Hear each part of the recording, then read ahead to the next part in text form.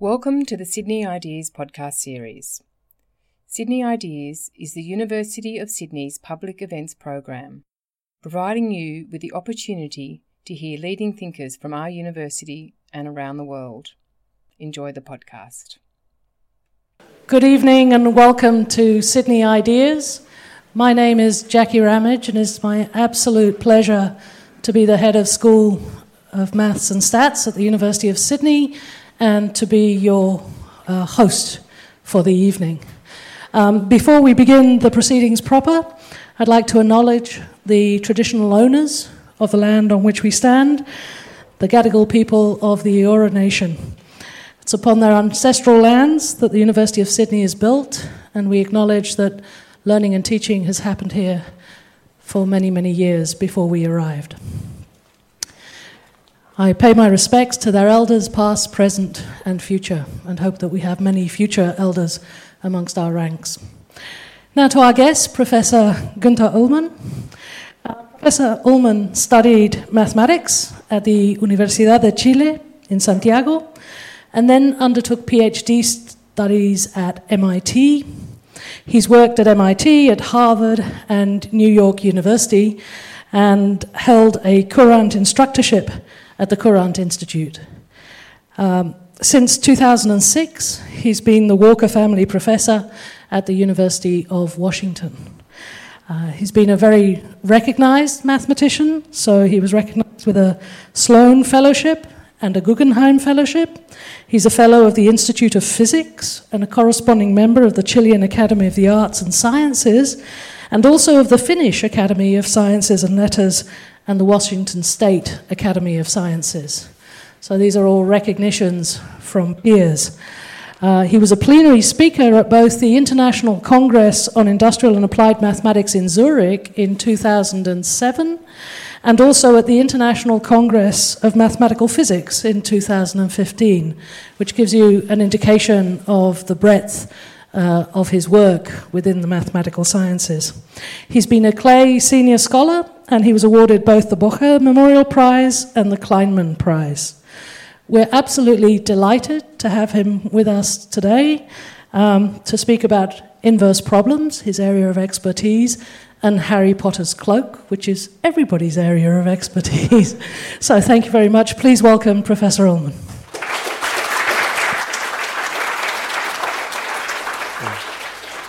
Thank you very much for the very kind introduction, and thank you for coming in this beautiful day in Sydney. This is one of my favorite cities in the world. So I'm going to talk about inverse problems, which is what I work on, and another side of the coin of inverse problem, which is how to make objects invisible. So let me start with inverse problems. What are inverse problems? So it is in some sense to see the unseen. So a typical inverse problem is the following. You know a wave that's being sent to some medium, some object, and you measure the response, and you want to know what the medium is.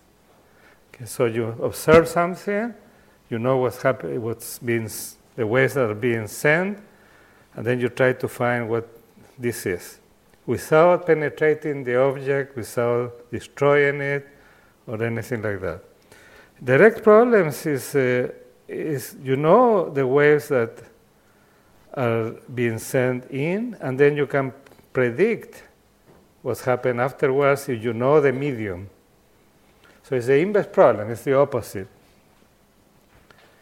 Okay, so let me tell you first about waves. So there are all kinds of waves.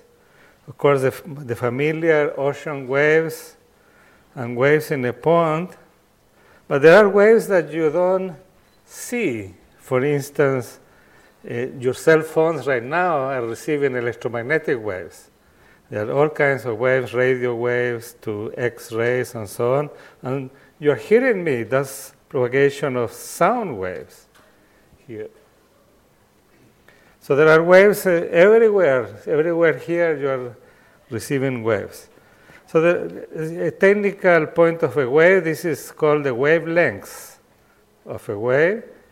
So a prism is known that it refracts into a rainbow, different types of color, and different colors of light have different wavelengths. The inverse of the wavelengths is the frequency, so these have smaller wavelengths and higher frequency as you go from red to violet. An example of an inverse problem is vision. We are solving inverse problems all the time. The field is an electromagnetic wave, light. And we're going to talk a lot about light here. The measurements are captured on our retina in our eye. And from that information, our brain builds a three-dimensional map of the scene. And visual processing occupies a large part of our brain. So one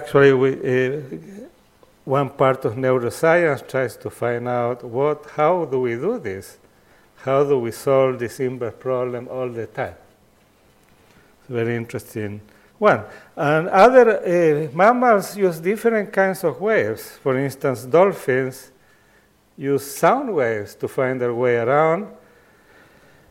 Because the ocean is very dark, they cannot use light, so they send sound waves, and from the reflection of those waves, they create an image. Again, we would like to know how they do that, and in fact, we have built equipment to do the same, as I'm going to point out in a few slides.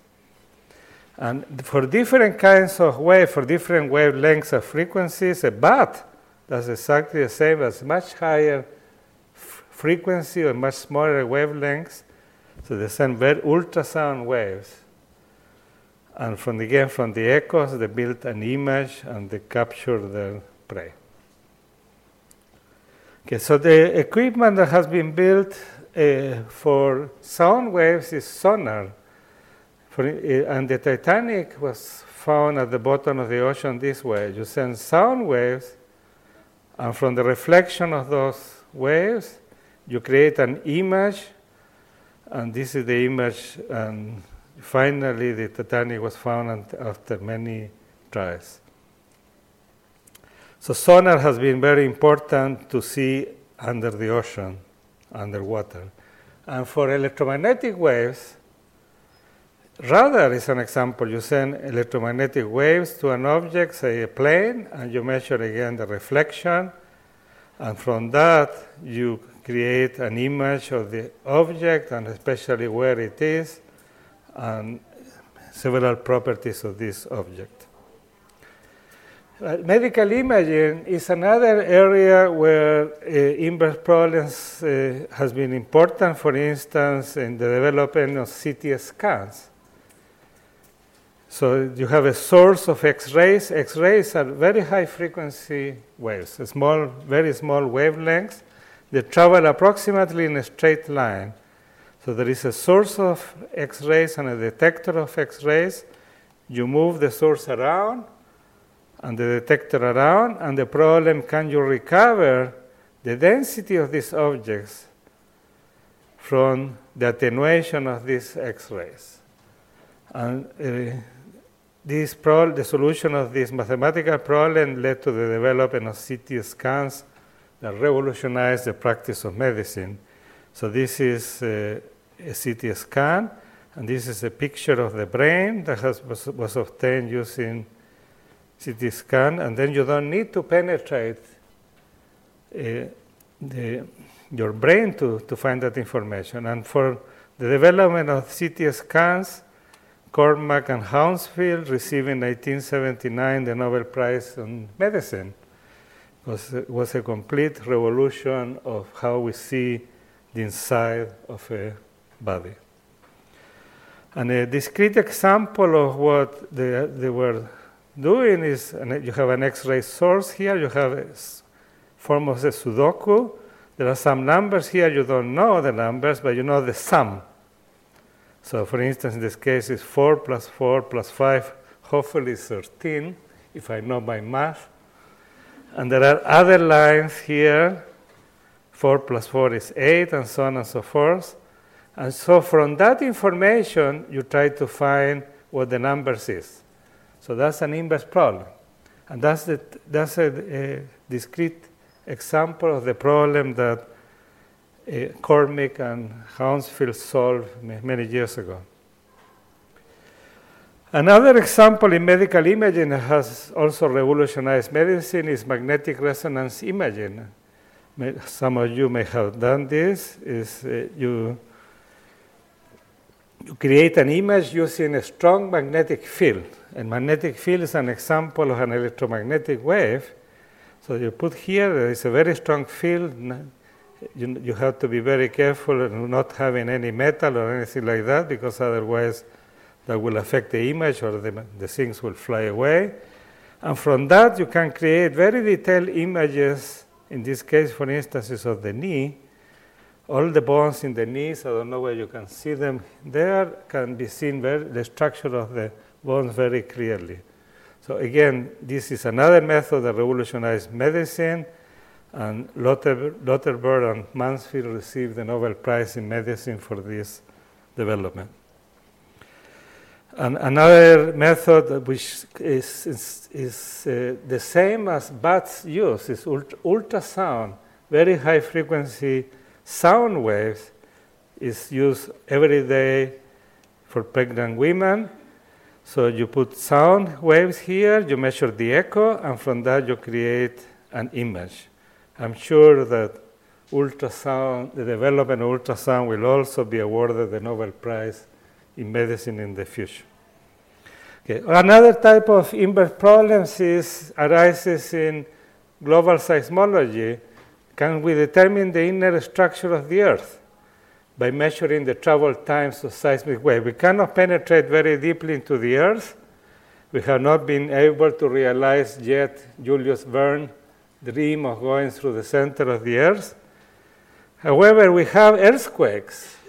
Of course, earthquakes produce a lot of damage, but they give you information. So you measure what's called the travel time. How much time does it take to go from one place to another in the Earth, these seismic waves. And from that, you want to recover this structure here, where the inner core, the outer core, the mantle, and their properties are. So this is you measure this travel time more precisely of the waves. So this is an example of seismic waves. So they travel through the Earth, and they are very strong waves and can penetrate very deeply. So very soon you will see waves going through the center of the Earth. So we can tell a lot of the properties of the inner part of the Earth from this information. So one day we hopefully will be able to determine when an earthquake is happening. I come from Chile, as you were already told, and Chile has given a lot of data to seismologists. In fact, this is Chile here, a very long and narrow country. One of these days it's going to go under the sea because of the earthquakes. There was an earthquake in 1960 in the south of Chile near Valdivia. It was the strongest earthquake ever recorded. It was 9.5 in the Richter scale. That produced a tsunami, one of the largest tsunamis ever, that also produced earthquakes in Japan and other areas of the Pacific. Not only you can try to see the structure of the Earth, but you can try to see the structure of the universe. We receive a lot of information from light. Light travels at fast speed, but sometimes it takes billions of years to reach the Earth. And we have this information, and from that you can try to recover the structure of space-time. And now, with the discovery of gravitational waves, we have another way to probe the universe. Gravitational waves are the sound, in some sense, of the universe. This is the first gravitational wave that was recorded, was the collision of two black holes. that produce a very strong gravitational waves that billions of years later was detected here. Okay. The problem that's the most related to invisibility is electrical impedance tomography, the inverse problem. Is can you recover the conductivity of a medium by making voltage and current measurements at the boundary? If you have ever done an electrocardiogram, this is what is done. So you put voltage and you measure the induced current and you try to find the conductivity. The conductivity tells you how much electricity is being conducted from one point to another. For instance, water is very highly conducting, blood is very highly conducting.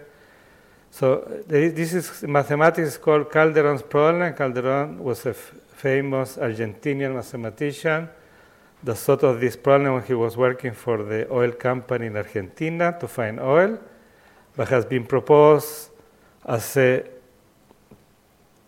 method for early breast cancer detection, because unfortunately mammography misses a lot of cancers, and the basis of this is normal breast tissue has a much lower conductivity than cancerous breast tumor, because tumors need blood to grow, and blood is very highly conducting. And so you see the conductivity, which is the inverse of the resistivity, is much higher.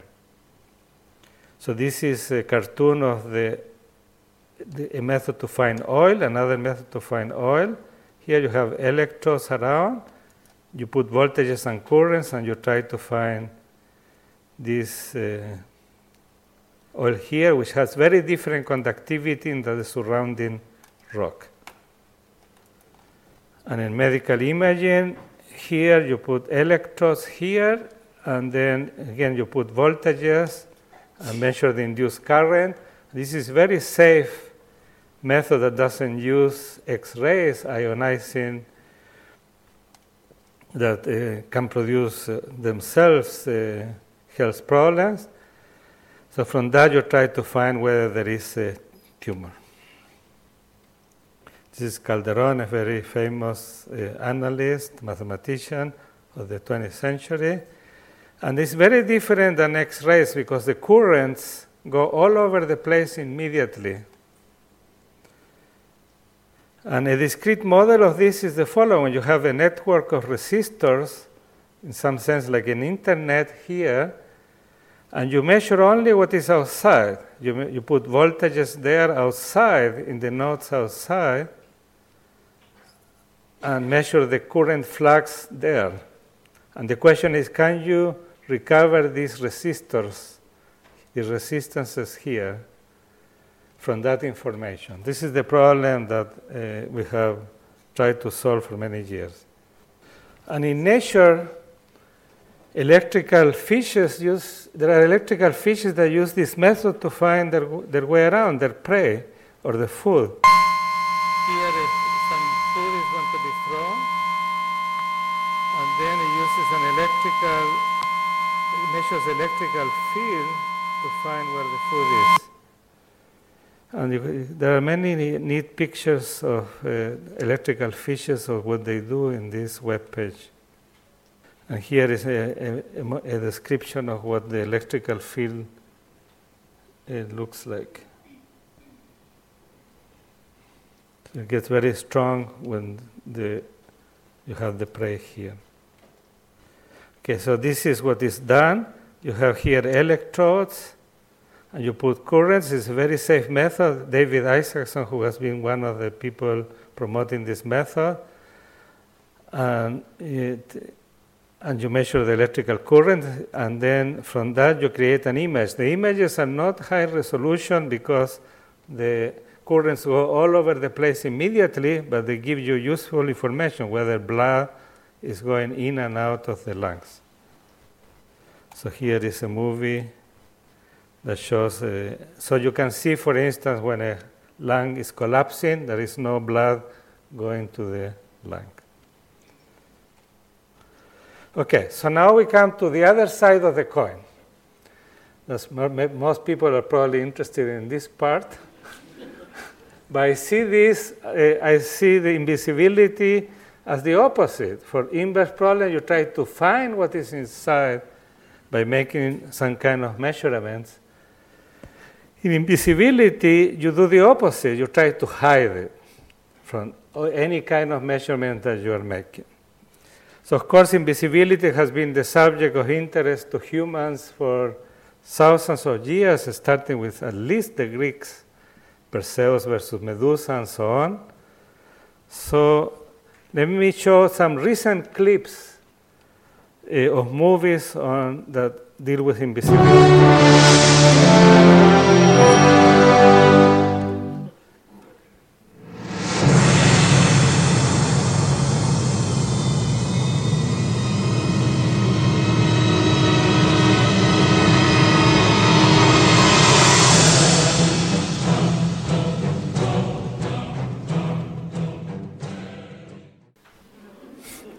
Well, invisibility is coming indeed. So the first clip that you saw was based on the famous novel by H.G. Wells, Invisible Man. And he was a chemist, the Invisible Man, and he made himself invisible by a chemical procedure that changed his index of refraction. We're going to talk a lot about index of refraction, meaning how does any object refracts light or reflects light or scatters light. So he makes his index of refraction the same as of air.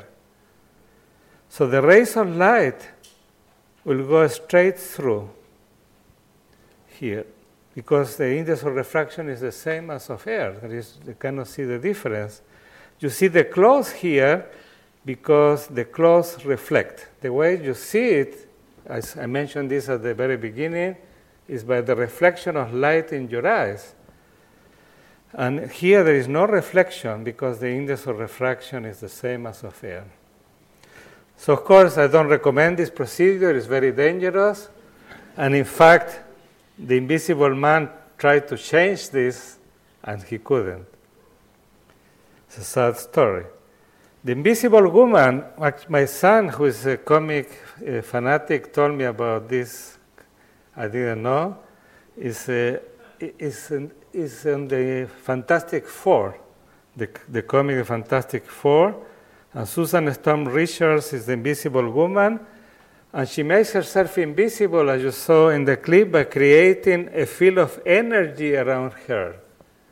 So the light cannot penetrate. It goes around, and then therefore she's invisible because there is no light reflected or refracted or scattered or nothing. But how does she do this? We're not told. But that's a good idea, to deflect light. And a more scientific way of doing this, the same thing is deflecting light, is in Star Trek.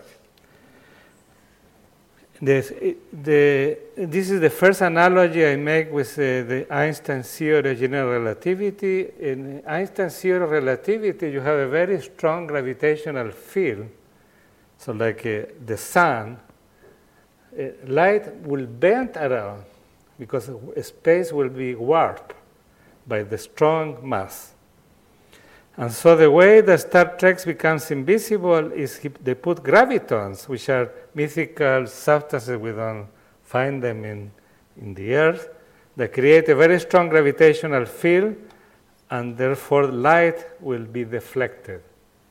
Will not penetrate, and then it will make it invisible. So these are gravitons, but here at least we're told how to do it, and then when you want to become visible, they turn off the gravitons. It's a very smart idea. So how are we going to try to do this? There are two principles here. One is the change the index of refraction, like an Invisible Man, make it the same as of air. And the second one is the one from the Invisible Woman and Star Trek, which is to deflect light. So the way we are going to try to do this is a la Harry Potter. We're going to create a cloak. and instead of a chemical procedure, a cloak around you that has an index of refraction such that the rays of light will go around and not penetrate and make Harry Potter invisible. So this is the way he becomes invisible, by a cloak that deflects light. How to do that? And then that's what I want to show you. And this is myself half invisible here. and my hand, no, here I am half invisible too, and this is my hand half invisible. This was in the posters, I think. Of course, in nature you can find some forms of invisibility in camouflage. Many animals camouflage themselves. Look at this fish that looks like the stones around it. And you can also make yourself invisible. You have seen magic tricks by putting mirrors in particular places. So because the way you see it is by reflection, so you put the mirrors in such a way that the light will be reflected somewhere else. So this, you cannot see this because it's being reflected somewhere else. Of course, if you will be sitting somewhere else, you could see it. And in fact, using mirrors, you can make something invisible, any object invisible. Like in this case, the red bag here, but only in this particular direction. So you put the mirrors in this way, so the light reflects, and then you cannot see this at all. So this bag, the red bag, is completely invisible to these two bags here, because you have reflection by mirrors. Of course, you want to become invisible, you cannot put mirrors all the time, all over the place. Nowadays, we can put cameras to make yourself invisible, but we want to have a method, a scientific method to make this object invisible from all possible directions, not just this particular direction, but any possible direction. The method that I'm going to describe has been called in the scientific literature transformation optics. There were articles in Science, 2006, these two articles, and I, with Greenleaf and Lassas, we did this for Calderon's problem that I showed you before. That's one of the reasons and that was an earlier work. That's exactly the same idea as in the paper of Penry et al. What is transformation optics? So Science magazine has a very good description of this. It's called the ultimate camouflage. The real breakthrough may lie in the theoretical tools used to make the cloak. So this is the Harry Potter's cloak. In such transformation optics, researchers imagine Einstein warping empty space to bend the path of electromagnetic waves. So that's what we want to try to do, the same as a large mass like the sun does in space, warp space, but using a very strong gravitational field. We don't have that, but we want to do this for light, for electromagnetic waves. So we're going to warp space around so that light will be deflected. And this is an analogy with relativity. You saw it already in Star Trek. The bending by filling and warp space with a material whose optical properties vary from point to point. This is the cloak. The technique could be used to design antennas, shields, and other devices. Anyway, you look at it, the ideas behind invisibility are likely to cast a long shadow. Of course, we don't want a shadow, because if you have a shadow, then you will be able to determine some properties of the object. That's what we do in inverse problem. And this is a cartoon from the paper of Penry. So Harry Potter here is in the orange ball. And this is a section. You take a cross section, and in the blue part is the cloak.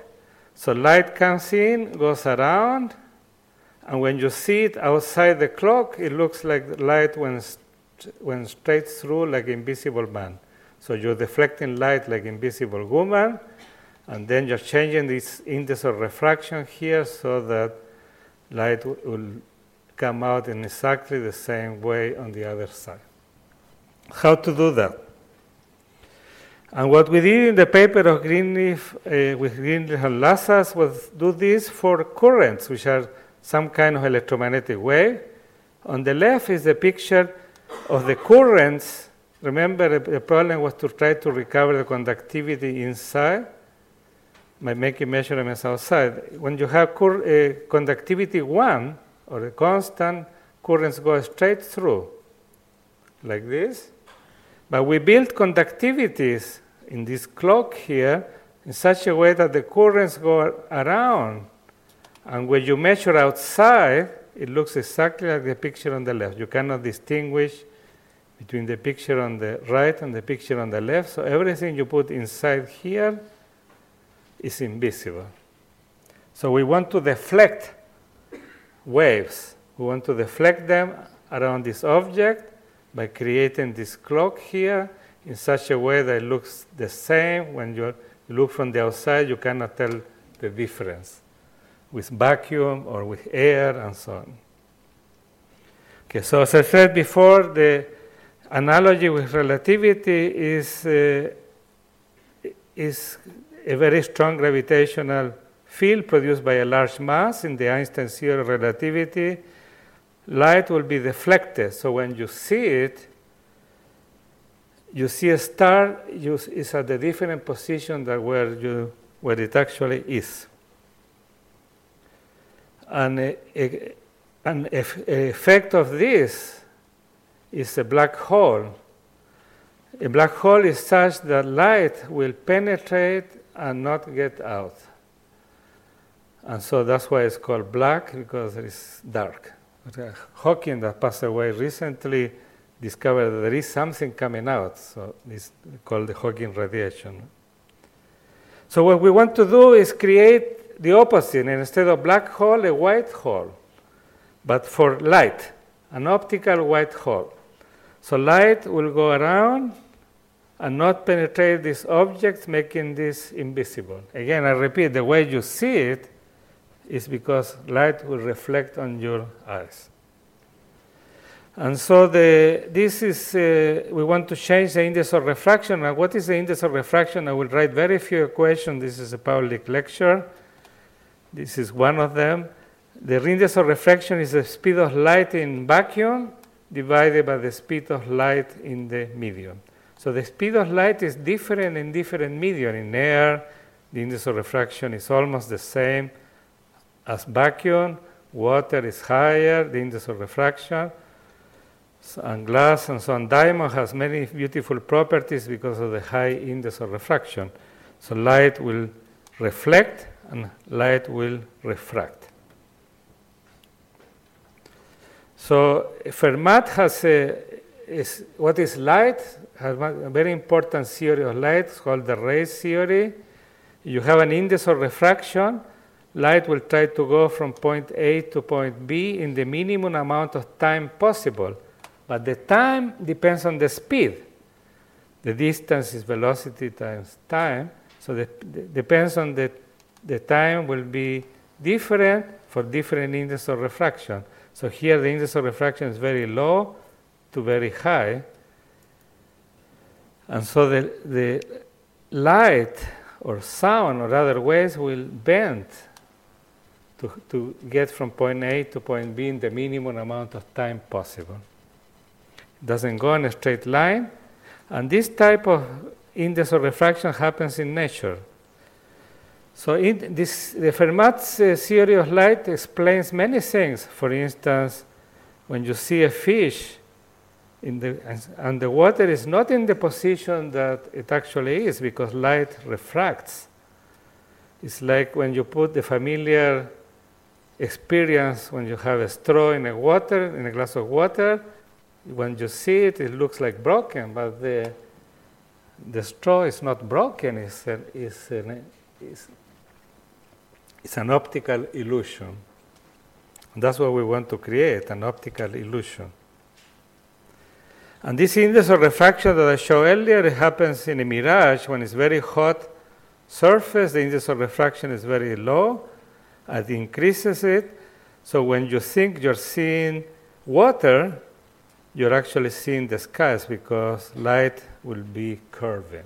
So that's what I was saying earlier, changing the index of refraction. You want to bend light in a particular way. So now we go to the idea of transformation optics. It's a very simple idea. Here you have a point. This is virtual space. Here is physical space. You want to make the blue fish inside this ball, or Harry Potter, I didn't draw Harry Potter here, invisible. And you want to bend the path of waves, of light. You want to bend it like this. So you want to go from here to here. A point is invisible. You cannot see a point in 3 dimensions or in 2 dimensions also. You cannot see a point. So what I want to do is transform this point to this ball so that the ball corresponds to the point. Therefore, it will be anything you put inside here will be like a point, invisible. That's the idea. So take a point, blow it up to a ball, so these rays of light will be bent around, and then this object will become invisible. That's a very simple idea. And this, let me show you a movie how this is done. So this is a point, and you can see the curves going around. Here, this is what we want to do when you do this transformation. This is why it's called transformation optics. You are transforming, going from a point to this ball that contains the object that you want to make invisible. Okay, so we are going to apply this to the wave theory of light. The ray theory of light, Fermat's theory, explains many things, but many phenomena it doesn't. The wave theory of light, developed by Maxwell based on work of many people, including Faraday, Ohm, and so on, is to postulate that light is an electromagnetic wave. So this is the electric part, and this is the magnetic part. And the parameters, every object has an electric permittivity, magnetic permeability that tells you how much electricity or how much magnetic field is being conducted. And this is the index of refraction, square root of epsilon times mu. So the fact that light is an electromagnetic wave is one of the great syntheses of science of all times. It has led to many technological applications, radio, television, computers, the fact that light is an electromagnetic wave. And the speed of this electromagnetic wave is the speed of light. And this is the second equation I'm going to write. And doing this transformation, we find exactly what the electrical permittivity and the magnetic permeability, and therefore the index of refraction. Remember, the index of refraction is square root of. So that's what we found. Exactly what the index of refraction has to be, the epsilon and the mu. We have formulas for it. You don't need to know this. And this is, the effect is bending the currents around in our 2003 paper, and the paper of Pendry et al., bending light around here, making this invisible. So we have a recipe, a blueprint. We know exactly what the index of refraction has to be to create this effect by using transformation optics. And this is based on our work. So light is coming in. Now the waves are coming in, go around, and when you see them on the other side, it looks like the waves that are starting in. And this will happen in every possible direction. It's not just the rays of light, but the waves. You can do many things with this idea of transformation optics. Is very powerful. So I can transform myself into, do you know who this is? He has been named twice the sexiest, by People magazine, the sexiest man alive. So I can make myself look like him. Of course, that doesn't mean that I will be like him. It's an optical illusion again. I can do many things with this idea of, I will mention some others very soon. But this is the theory. So we have a theory that can tell you what the material has to be, properties of the material of Harry Potter's cloak to make myself invisible. Can I do it in practice? And this is related to the field of what's called metamaterials, beyond materials. You cannot find these materials, the materials that we need on nature. They will be invisible anyway. So you had to manufacture them artificially. So this is a subject that has been developed a lot in the last 20 years or so. And these metamaterials, there have been many developments in that to create special materials that have properties that are not found in nature. And in particular, cloaking is one of them. We want to control electromagnetic waves, light, sound, seismic waves, and so on. So this was named one of the 10 insights of the last decade by Science magazine because of its importance. One of the few, I think maybe the only one in physics or mathematics. And this has been done very effectively for sound waves. So suppose you want to create a perfect concert hall. So no sound goes out and no sound from outside penetrates. And Shang, there are many Shangs in China, is Shang. He became recently president of Hong Kong University. And in his lab, he developed this very simple acoustic metamaterial made of plastics and holes that will deflect using the ideas I just told you, deflecting sound in this case, using transformation optics.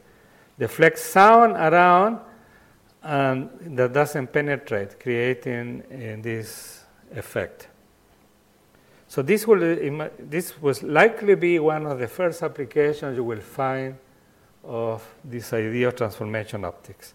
The acoustic waves are easier to manufacture because the frequency is much lower than light. Light has very high frequency. And for cloaking, David Smith and his group built a first metamaterial for making objects invisible at microwave frequencies. And your microwave functions uses electromagnetic waves. They have certain frequency. And this was built very cleverly by using some circuits in this form that have the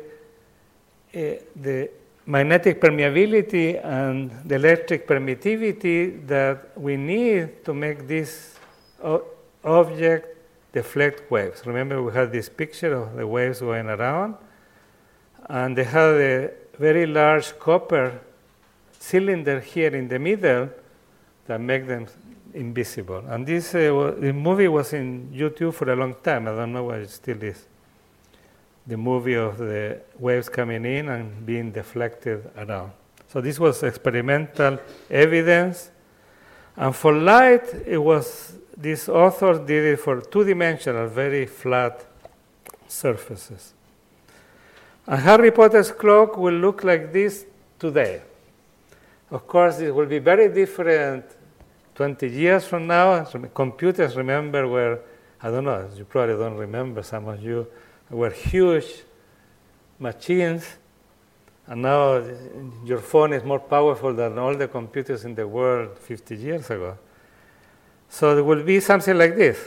The material I just had, and here in the middle will be Harry Potter.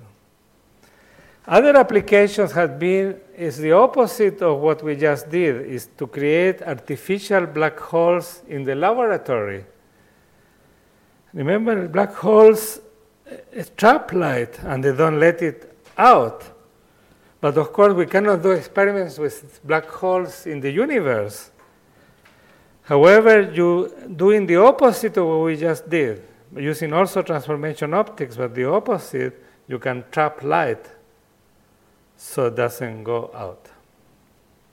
And these are the authors who did experimental work on this. And it has been proposed for other kinds of waves. You can try this method. It's very powerful, very flexible, and very simple for water waves. It has been called tsunami cloaking, and the idea is that water waves don't penetrate a certain object, and you build these pillars similar to what we had before, so water will be deflected and not penetrate this object. This has been done in the laboratory, of course not at the scale of cities and so on to have tsunami cloaking. Maybe in the future. And one application that interests me is earthquake cloaking. As I mentioned before, earthquakes are seismic waves. You want to put a material in such a way that the seismic waves, earthquakes, will be deflected and not do damage to buildings or other objects. And again, there are experimental material that has been done using transformation optics, but these also are the frequency of the earthquake, which is 50 hertz. Okay, so let me finish by making another analogy with relativity. It also has attracted the interest of humans for a while, the possibility of traveling in time. Can you go to the future? It's very difficult to go to the past, but the future might be possible by going through a wormhole. A wormhole has been predicted by the general theory of relativity of Einstein, called Einstein-Rosse wormholes, but they have not yet been found. Gravitational waves were only found 3 years ago. So what are wormholes? It's a shortcut in space-time. You can, instead of going around like this, you can go directly through. So it will facilitate going into the future in time. So this is one of my favorite science fiction movies. It's Contact.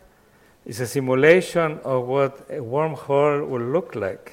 Of course, nobody knows. They have not been found, but it's an interesting. It's science fiction at the moment, but it may happen.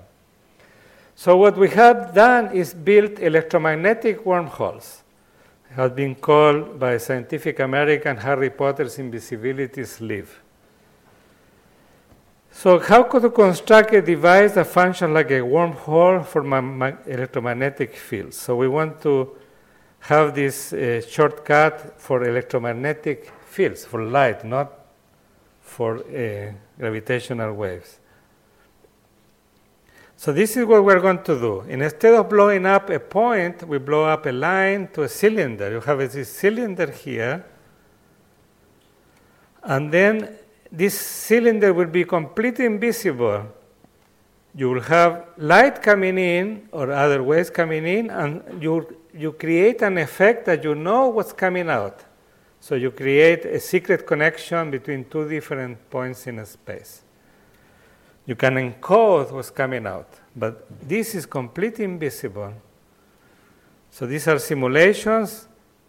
Light here goes around,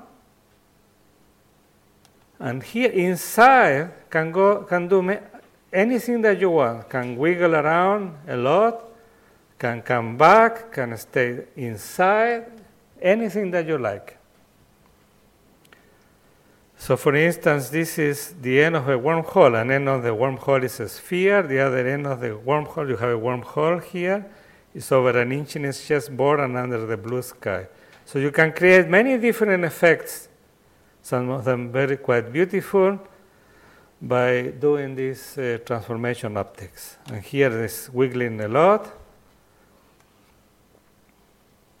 And this idea of doing electromagnetic wormholes has been realized experimentally very recently, 3 years ago, for a magnetic wormhole. So you have a magnetic field, and it's the other part of the cylinder is invisible, and then a magnetic field is produced out. And you can encode again what's coming out. What to do with a wormhole? This is from Nature News. I just repeated it here because it's hard to read. Let me mention just, since I should finish very soon, a couple of things. For instance, three-dimensional video displays. You can have it in three-dimensional video here. All the cables will be completely invisible. You can only see what's coming in and what's coming out. So you can encode what's coming in and what's coming out, and this will be completely invisible, all the cables around. You can have a virtual magnetic monopole, meaning you have a magnetic field, and this has been realized experimentally, as I pointed out before, and there is a magnetic field coming out. And all of this part is invisible. You can have scopes for magnetic resonance imaging. I talk about magnetic resonance before, that produces that needs a very strong magnetic field. But you can, using this electromagnetic wormhole, you can shield the scopes from the magnetic field, so you can use it for imaging the inside. MRI, magnetic resonance imaging, is a very powerful imaging technique. There are many other type of applications that you can imagine. And an amusing one was suggested by these two authors. You can watch your back in the following way. You have bifocals. Half of your glass is in front, and the other half is attached to an electromagnetic wormhole, which is invisible. But however, you can see everything that's happening in your back. That might be useful for some people. You can watch your back. Okay, so I'm asked often the question, will be able to see this realized in the near future? Who can predict the future? Who would have thought about computer? You could have a computer in your pocket 30 years ago. So all the applications that have come out of have been completely unbelievable. So, like Arthur Clarke said, any sufficiently advanced technology is indistinguishable from magic. So if Maxwell will come back and see all the applications that have come from his equations, that he will be absolutely amazed, unbelievable. And then you can use your imagination to find applications of these ideas. I mean, the young people here in particular, maybe cloaking would not be the most important one. The fact that you can manipulate electromagnetic waves, you can bend them in a way that you want, surely will have applications in the future. So what we have done in this lecture is make an analogy between the Einstein theory of gravitation and Maxwell's theory of light. And we have created, in some sense, a strong gravitational field, but in Earth, but it's for electromagnetic waves. So we have gone from, using transformation optics, we have gone from Einstein to Maxwell. Thank you for your attention.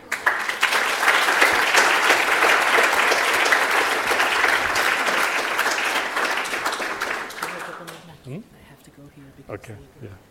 so Thank you very much. That was an absolutely engaging and amazing talk.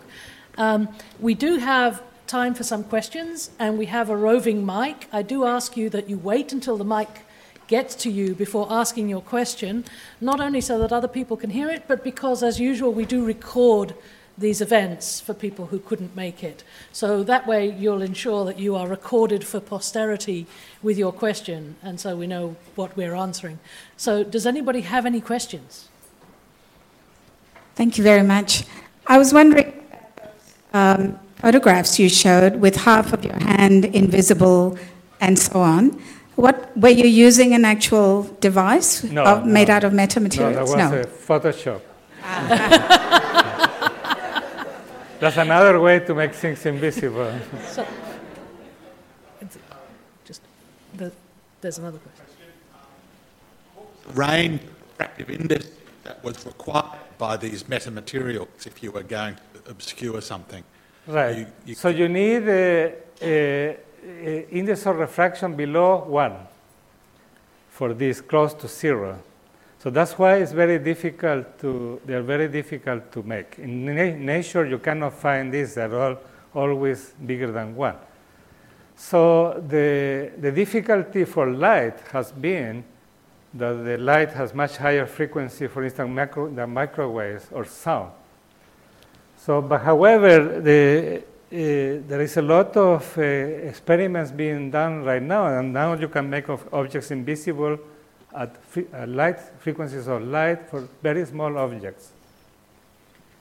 But for the objects that you need, large objects, has not been done. In 3 dimensions, in 2 dimensions has been done.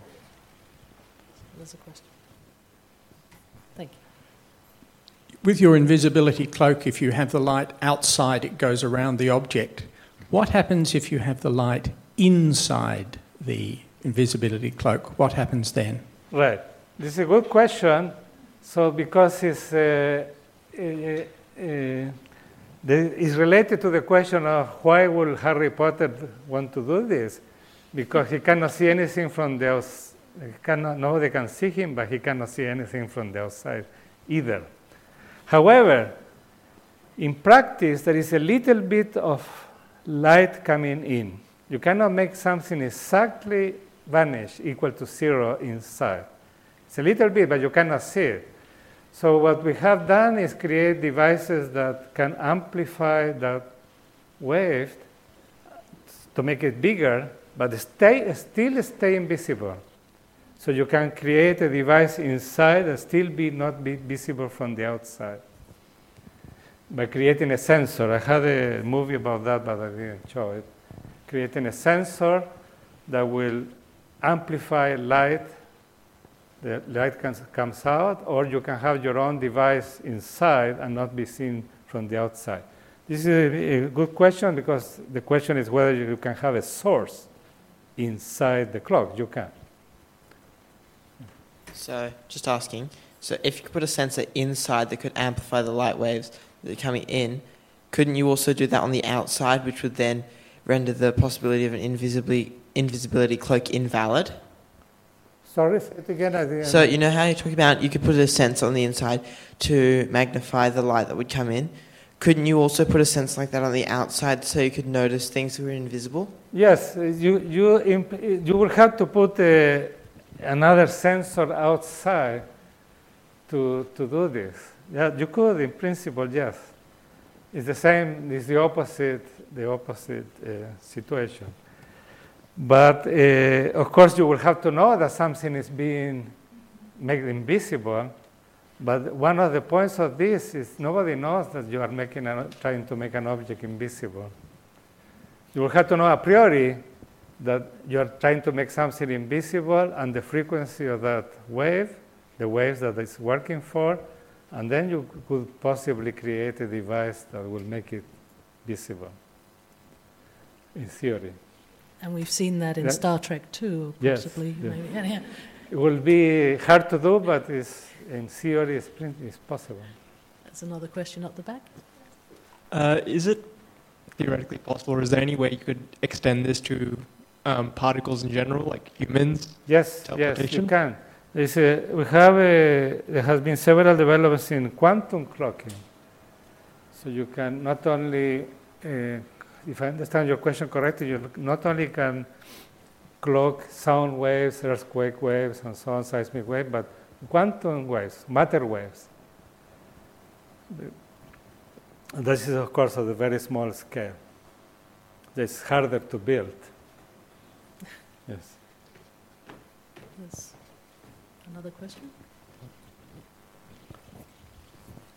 We've all been talking about making things invisible, that there is another light source, an external light source that give light to the object that's being invisible. What if we cover the light source with the invisible cloak? So this is related to the question I was asked before. Suppose you have a light source inside. Is it what you mean? Kind of like a sun or whatever. Right. Then you have to do something extra. You have to build another material inside to make it not go outside. Yeah, so you can, and this is called a source. You can have a source outside or inside, doesn't matter. At the back, just 2 rows behind.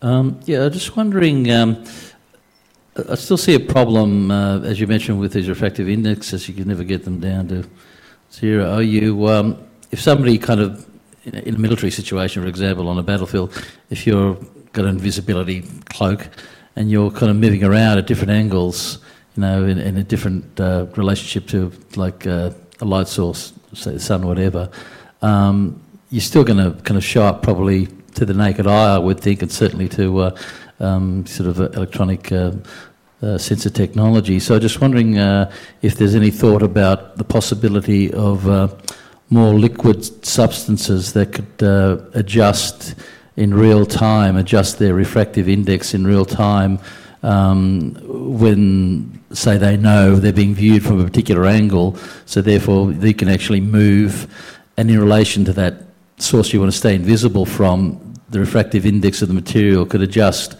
theoretically, obviously, it's very tricky, to actually accommodate that movement. Right. Transformation optics assumes that you have an object can be moving, right? You can move in and still be invisible. However, you are asking a question, a very interesting question, and transformation optics may not be the right method for that. But you could build a material that's, because you have a particular light source, you want to do it without this problem of the index of refraction being so small. And there is another idea, which is to create anomalous resonance, it's called, just for that. So that may, but it's very unstable. So far, it has been proven to be a very unstable method. It's very hard to do in practice. Yeah. So there has also been, by the way, related to your question, there has also been clocks done in space-time. Not only you want to make something invisible, but you can want to erase from history an event in space-time. Of course, this is very hard to do, and it has been done in experiments for very, very small amounts of time that you couldn't notice it. I had a picture I didn't show all the slides where a detective, somebody robbed the bank and the camera doesn't show anything. What happened here? So an event was erased, completely erased from history. That could have theoretically worked for American presidential election. Maybe it's a good thing that one wasn't recorded. I wish. Does anybody else have any more questions? There's another one down the bottom here. Hi, I noticed in one of your slides that the caption said there was broadband cloaking of, I think, water waves. I was just wondering how frequency dependent are these designs usually? Yeah, it's very frequency dependent. The materials that are being constructed, the metamaterials, are done at the wavelength, smaller than the wavelength. So the higher the frequency, the harder it is to do. You are in the nanoscale now. Nanotechnology, for instance, will produce some of these things. So the higher the frequency, the harder it is to make. So far, I mean, the way it's being done right now. So for sound waves, that's why it's easier, because the frequency is lower. Microwaves is higher, but still it's lower than light. And for light has not been done at a large scale yet. Unfortunately, it's harder and harder, because can you imagine what will happen if we will make an object invisible to X-rays?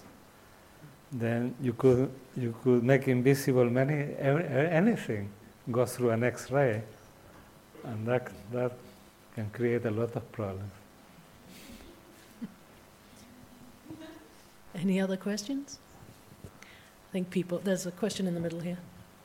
While people are thinking about which events they wish to erase from their past.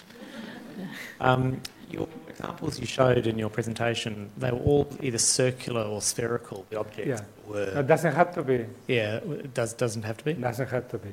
That's the easiest geometry. You can be me. I show the picture of me being transformed into George Clooney. Thank you. So the days of plastic surgery are over. If there are no more questions for now, let us thank Professor Uhlmann again for a delightful talk.